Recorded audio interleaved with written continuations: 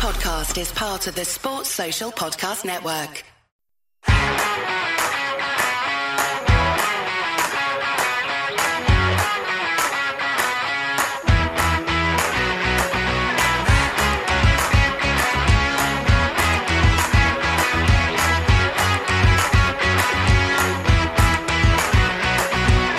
Hi there, this is Elite, the only podcast that casts a wide net over the Elite Ice Hockey League. We're back for a new week, and now there are four. The final four for the Nottingham Viaplay Elite League playoffs are known, and we're taking a look at how they got there in a weekend with plenty of goals, and shocks? Not so much. With me to go over what just happened is Luke James from British Ice Hockey website as we go over the playoff quarter-finals that were. You're listening to the Monday Review on Elite.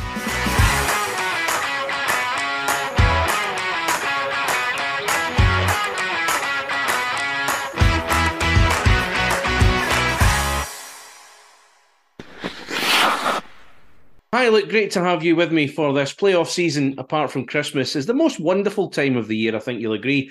What did you make of how things panned out over the last few days?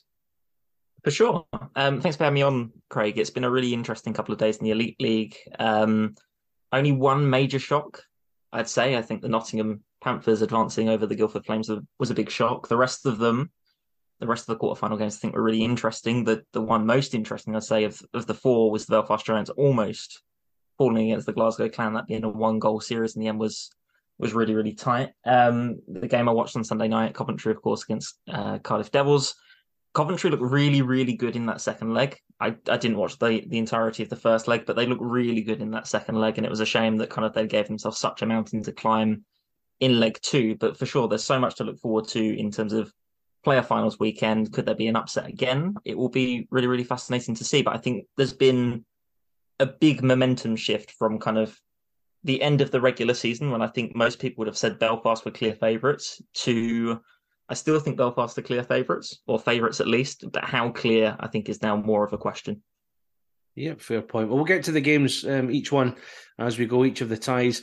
But I know with some players who come here, and I spoke with Dyson Stevenson last week, he was on the show last week, they're not a fan of the short format. They don't like this two-legged thing in the quarterfinals and then the playoff weekend itself. They prefer a 7-game series. I'm sure in an ideal world we all would, I suppose, but it is what it is.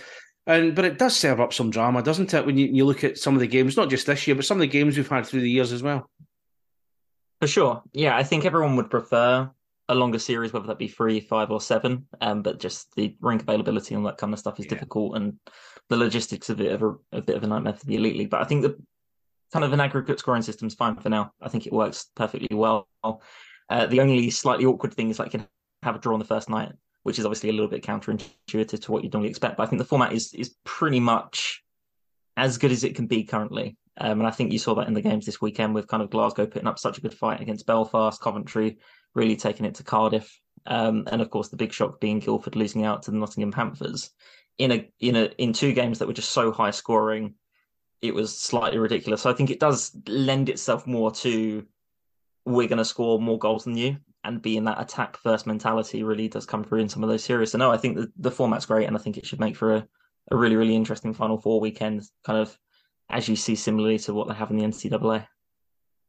So let's get into it then. We'll start with the game you've already called a shock, the Nottingham Panthers against the Guildford Flames. It was 4-1 for the Panthers after the first leg on Saturday. Guildford won the second game 5-3. However, 7-6 on aggregate, not enough for Paul Dixon's men to progress. And you're saying that about it being a shock, but when you think back 5, 6, maybe 7 years ago, this probably would have been an expected outcome when you think of the Panthers team they had back then. Corey Nielsen was behind the bench back then, had such a good record in this competition. It would have been an expected outcome, wouldn't it? For sure. And we ran a pre-season kind of predictor poll a la The Athletic at the start of the season, and the top 4 were predicted pretty much. Belfast is a long way clear, and then the next 3 being your Sheffields, Cardiffs and Nottinghams of the world, with Guildford down in 6th or 7th. So I think even before puck dropped this season, people expected Nottingham to be up there, Guildford not to be. And it just speaks to the job that Paul Dixon did in terms of recruitment and coaching this year, that he got those players really, really great chemistry. They clicked almost immediately, and they were super consistent the whole way through. And yeah, just fallen just short at the final hurdle.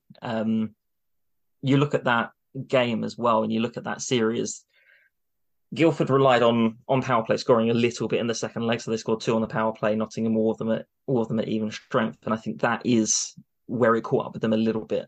They just went a little bit too far at even strength, gave away a little bit too much at the other end, and that was ultimately the difference. But it's a huge result for Nottingham for sure, because going into it, I think kind of if we had this conversation a week ago, how many people would have said, "Yep, Nottingham are gonna knock out Guildford"? Relatively few people. I think I certainly wasn't among them. So yeah, for me that was a really interesting result, a great result for Nottingham, a poor result for Guildford in all honesty, given how good their season has been, how close they came in the Challenge Cup, in the Elite League, and now to lose out in the quarterfinals is a bit of a shame considering how strong they were. But for sure, a great series all round. And that's the thing, when you look back on Saturday's game, Panthers, I think, were 4-0 up at one point, and then Daniel Tedesco's goal late on for Guildford. You wondered if that was maybe the turning point. Then they got the 3 goals early at the start of the game on Sunday, and you wondered if momentum was swinging, but, Panthers, give them their due credit, they held on. For sure. The momentum shift for me was, I mean, if you look at the scorers, so Ryan Tate 4 minutes, Ryan Tate 7 minutes, and then Crinella on 9 minutes to basically even it up in the second leg. I thought at that point Nottingham bound for a capitulation, as we've seen a couple of times this season. Nottingham have been on the receiving ends of pretty nasty score lines. And then Nottingham get 2 back in the first period, and it's pretty much even Stevens in terms of where they started the second leg. So I think the turning point in that game was after the third Guildford goal, where Nottingham can then come back and score 2. I think that's kind of a real judge of their character and resilience going into the final 4. So Corey Nielsen came back to Nottingham earlier this season, taking over from Gary Graham. It wasn't a good spell at them. Their season didn't really improve that much. They still finished 7th place, their worst placing in their Elite League history. But Corey Nielsen has this habit of getting the best out of his players in these kind of tournaments. So is this the biggest and best result of their season? And how much can that momentum carry them into next weekend? Oh, comfortably the best result of the season. It should give them huge confidence as well, because they've just eliminated the team that took Belfast all the way to the final weekend of the season in the Elite League, and then you have kind of a big win over them, and then you face Belfast next. And I think you've got players in that Nottingham squad who, well, all the players in the Nottingham squad, frankly, wouldn't have been happy with how the season's panned out, and now they have the opportunity to right some of those wrongs. There's only so much pain I think you can wash away in the playoffs in the Elite League, just because of how the Elite League regular season is viewed versus the playoffs and Challenge Cup or whatever. But I think it's a real opportunity for them to go into the summer on more of a high and say, look, we did X, Y, or Z in the playoffs, and I think that will be a really good thing for them. Of course, a certain goaltender might be keen to get one over the Belfast Giants and that kind of thing as well. So there's so much at stake in that game. And as you say, Corey Nielsen has a habit of finding the way to win those big important games, those one-off games. And as you say, back to the format of the playoffs, one of the issues is if you have one bad period, you're pretty much done for. We saw that with Coventry in the second period of their first leg, and we saw that a little bit with Guildford as well. So if Nottingham can just be consistent through those 3 periods against Belfast next weekend, it could be a really tight game, and a great opportunity for them, because anyone could beat anyone in the Elite League is ultimately the bottom line, especially in the playoffs and the slightly funky format. So yeah, it's a great opportunity for them. And before we move on, a final word on Guildford. Finished the season in 2nd place. They've came up short in this quarter final. A phenomenal season, I think, when you look at the bigger picture overall for them. So where do they go from here? They'll have taken a lot from this season. I'm sure it might hurt right now, but in the fullness of time, I dare say they'll be ready to go again. So where do they go from here after this? I think for them, the priority has to be keeping as many of their players together as possible. Keep that core together and see what they can do next season. The difficulty is kind of how many will see this season in the Elite League as being the launch pad to go on to somewhere in Europe or North America or whatever it might be, or another team in the Elite League perhaps. So the question is, how many of those players can they keep together? How many new players can they convince to join and be a part of the squad next season? They're the 2 biggest question marks. And I think the really interesting thing about Guildford and the interesting thing about the Elite League as a whole is, as much as coaching is super important and individual player performances are super important, to a large extent, the league is won or lost, more so lost in the summer. And we saw that with Guildford, how they built a brilliant team and were consistent throughout. Belfast built a pretty good team and then got better as it went along. But if you can build that strong core in the summer, then it gives you a great launching pad to move forwards from. And I think the question is, for Guildford, how well they can recruit, given the fact that obviously we've seen they can't play in the Champions League, for example. So there's some plates to spin for them. But no, for sure, I think Paul Dixon will see this as a massive step forward. The question is, can they sustain it, and which players will be back for them next year? Okay, let's move on. You've already mentioned Belfast Giants and Glasgow Clan. Very interesting tie, you say. I can confirm that. I saw both games. First versus eighth, and one I think many would have had Giants winning quite comfortably. Although they did win it, maybe not comfortably, but they were certainly made to work hard for it in the end. What was your overview of that? I think the thing that we see with Belfast Giants a lot, and we saw this at player finals weekend last season, is they have a habit of switching it on and switching it off. Sometimes that helps them in the sense that they can just blow through teams and put up ridiculous scorelines, and sometimes it hinders them in the fact that they just haven't quite got it. And I think that's what we saw a little bit in this series. It's also massively important to give Glasgow credit in that one. As you say, they took them so close. Nobody predicted a Glasgow win in that series. I don't think anyone really predicted a 1-goal series either. To be honest, I worked for the Clan. I didn't either. No, precisely. And all of the difficulties that, as you'll know, Craig, all the difficulties that Glasgow have had this season, being short-benched, not being able to recruit the players that you might want mid-season, losing players to North American clubs, European clubs, so on and so forth. It's been a really difficult season in Glasgow. And when you can compare the mood of the club, of the fan base, just the general vibe of the Clan versus the Giants is completely different. So I think it's a massive credit to them that they took them so close. And it'll be interesting to see kind of how that translates into the summer plans.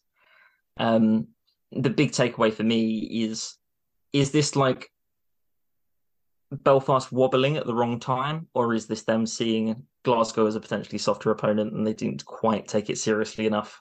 How much did they have a hangover, literally or metaphorically, from that title win as well is another question. So it'll be interesting to see next weekend, are the Giants going to be able to turn it back on against the Panthers? Well, it's funny you say that. Adam Keefe did kind of allude to that, the fact that they won the league last week. That's obviously been their big aim all season. And then you're asking them to, as you put it, switch it back on again, coming into playoff mode again. And he did refer to that. One thing that stood out for me watching the games, Belfast Giants penalty killing has been top-notch all season. But of the 6 goals they conceded over the 2 ties, 4 of them were power play goals for the Clan. That's got to be a concern for them coming into these games this weekend.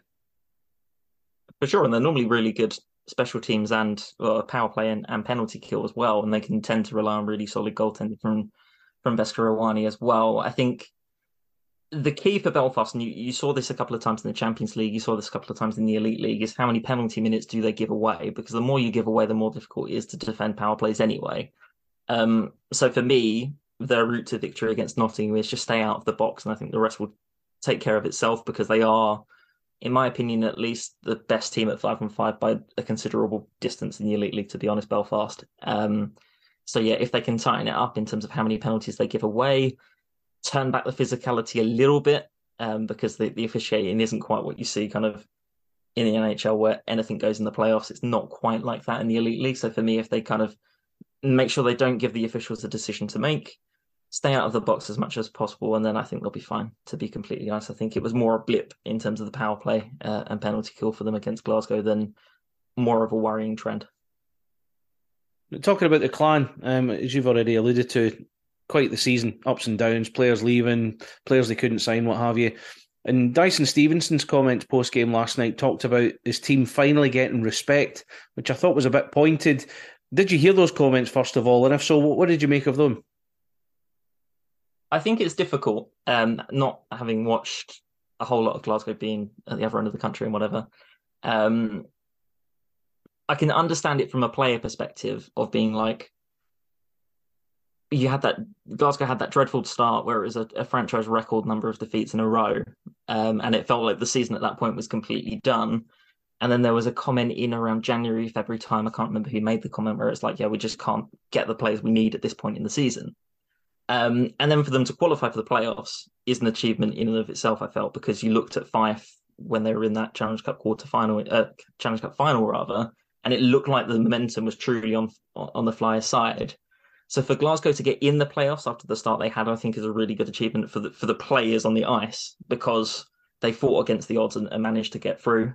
And again, to get so close to beating the Giants or so close to taking it to overtime, I think again is a really solid achievement. So I get what they mean, Dustin Stevenson means by kind of that lack of respect throughout the season. But I think there's also an element of the clan had such a horrible year in so many different ways where it was kind of the picture on them was always going to be more negative than positive, just because kind of you go into the season with pretty high expectations and they fell away so quickly. So I think good for the players, because the ones who have stuck around all year, kept those levels up, really commendable job. But of course, it's organisationally one to forget, I'd imagine.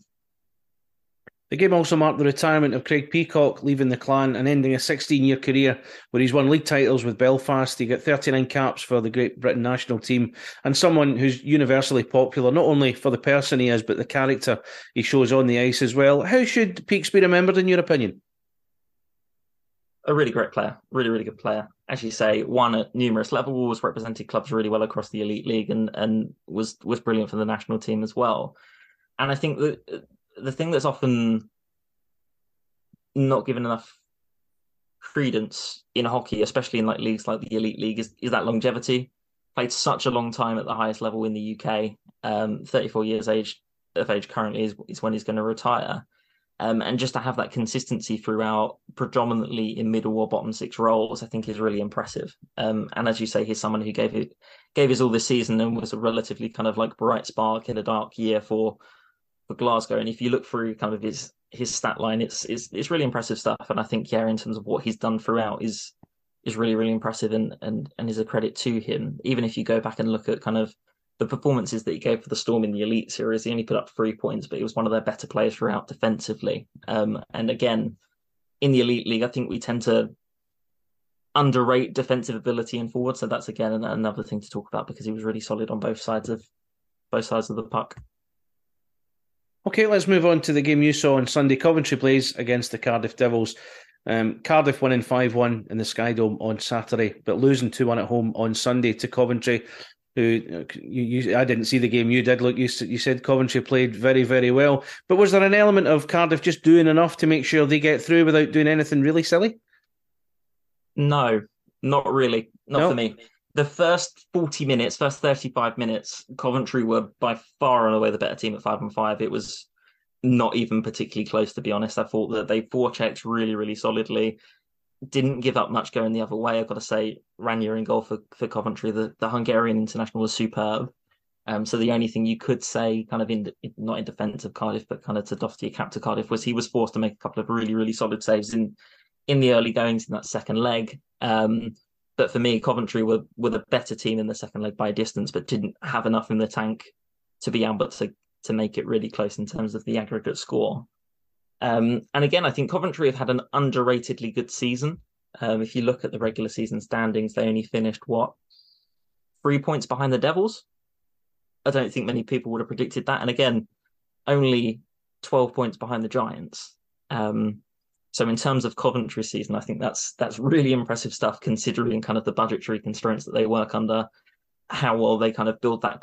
In Coventry, they build a core, they stick with it for numerous years and then pull through. You've seen that with players like Halbert and Johnny Curran being the two Team GB examples for this summer. So no, I think Coventry have done a really good job overall this season.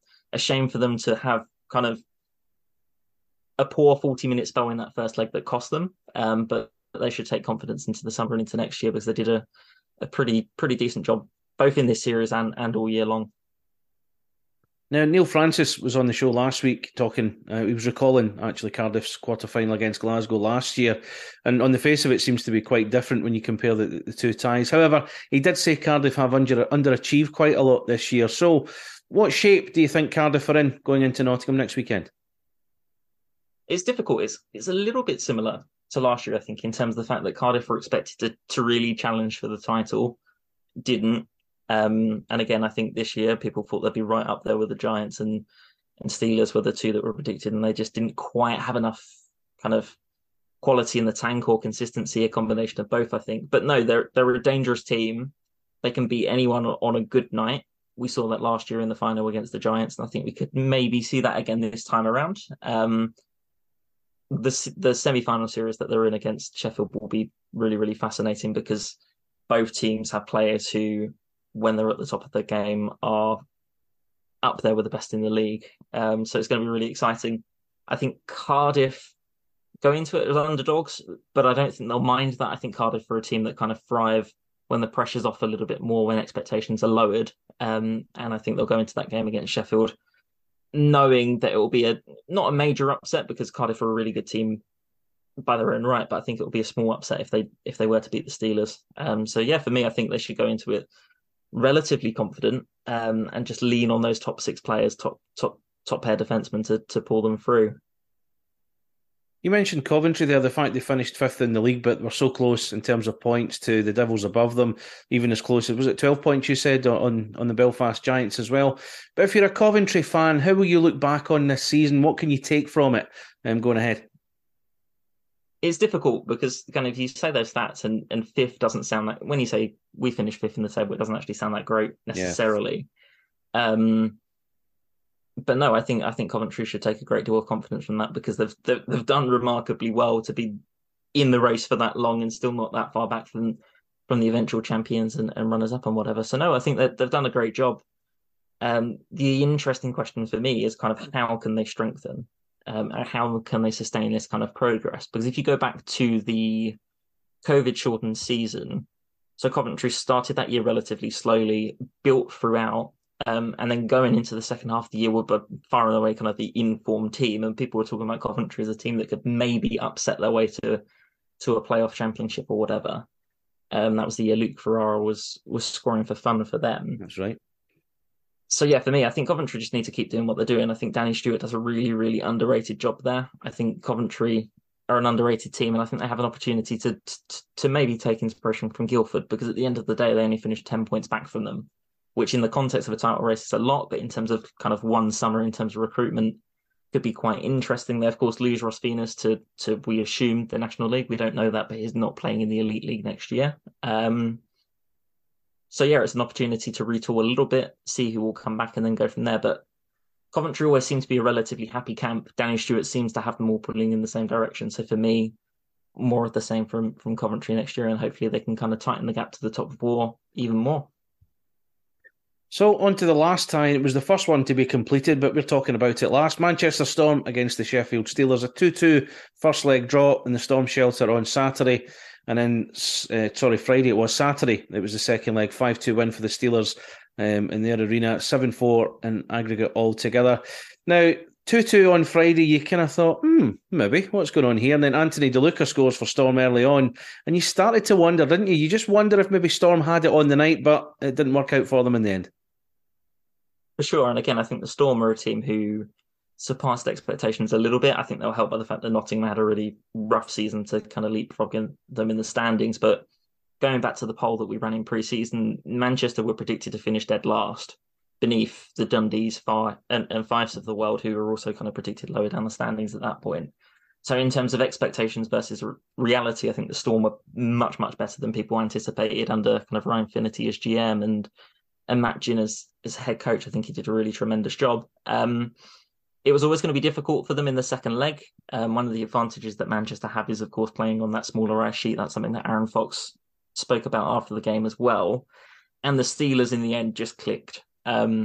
Sheffield, for me, are a team that wobble and are a little bit kind of, when the momentum swings against them, it really gets them down. It really does swing against them. When the momentum's in their favour, they're very, very, very difficult to beat and are up there and can take a game to anyone.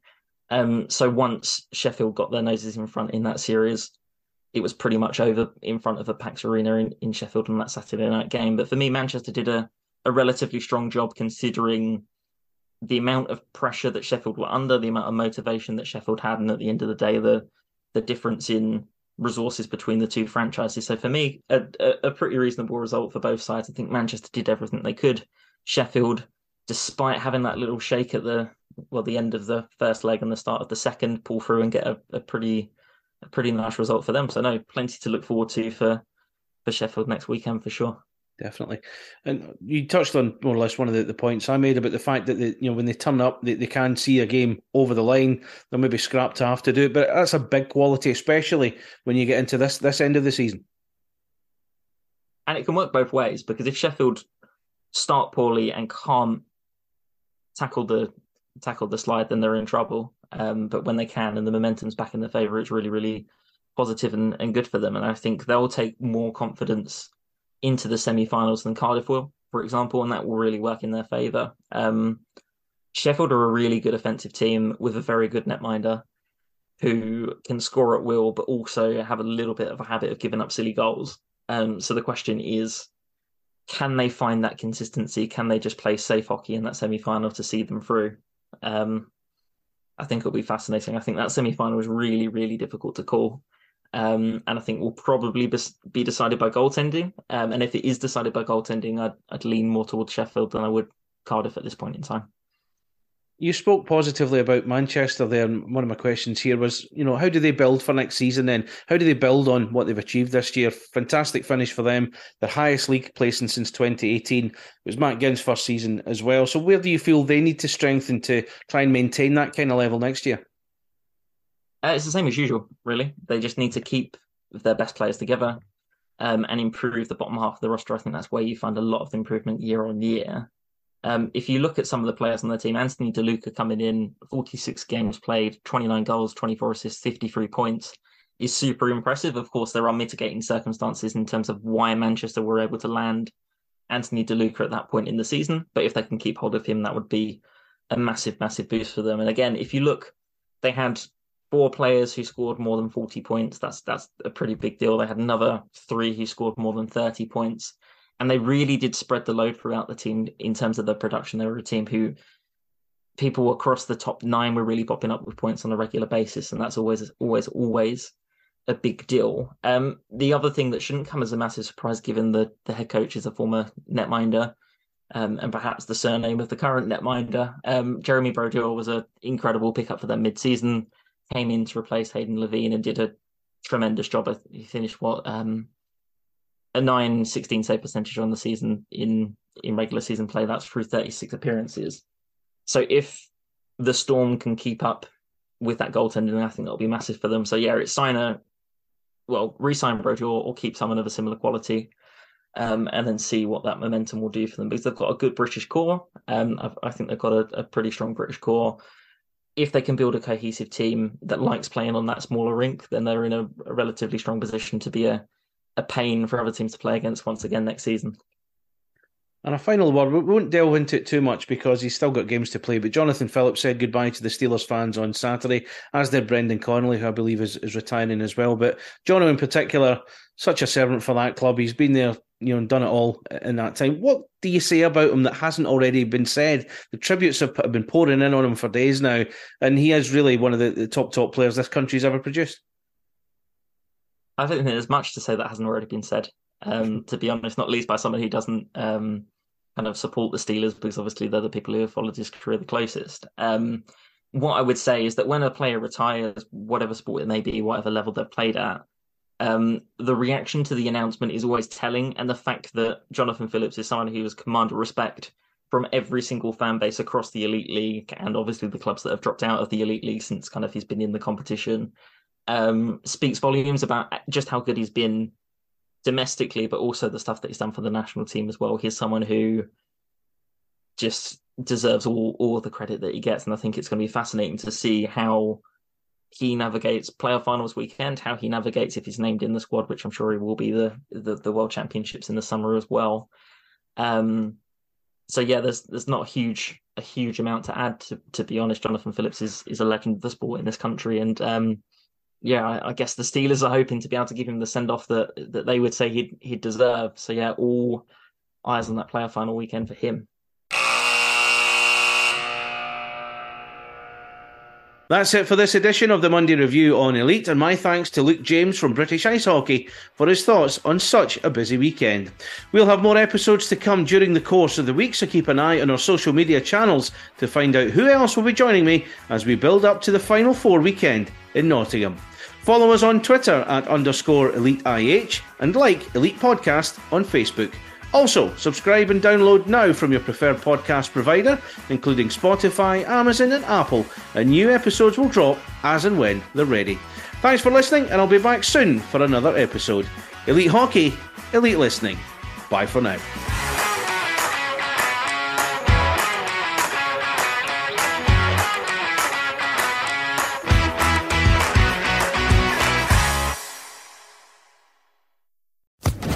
Sports Social Podcast Network.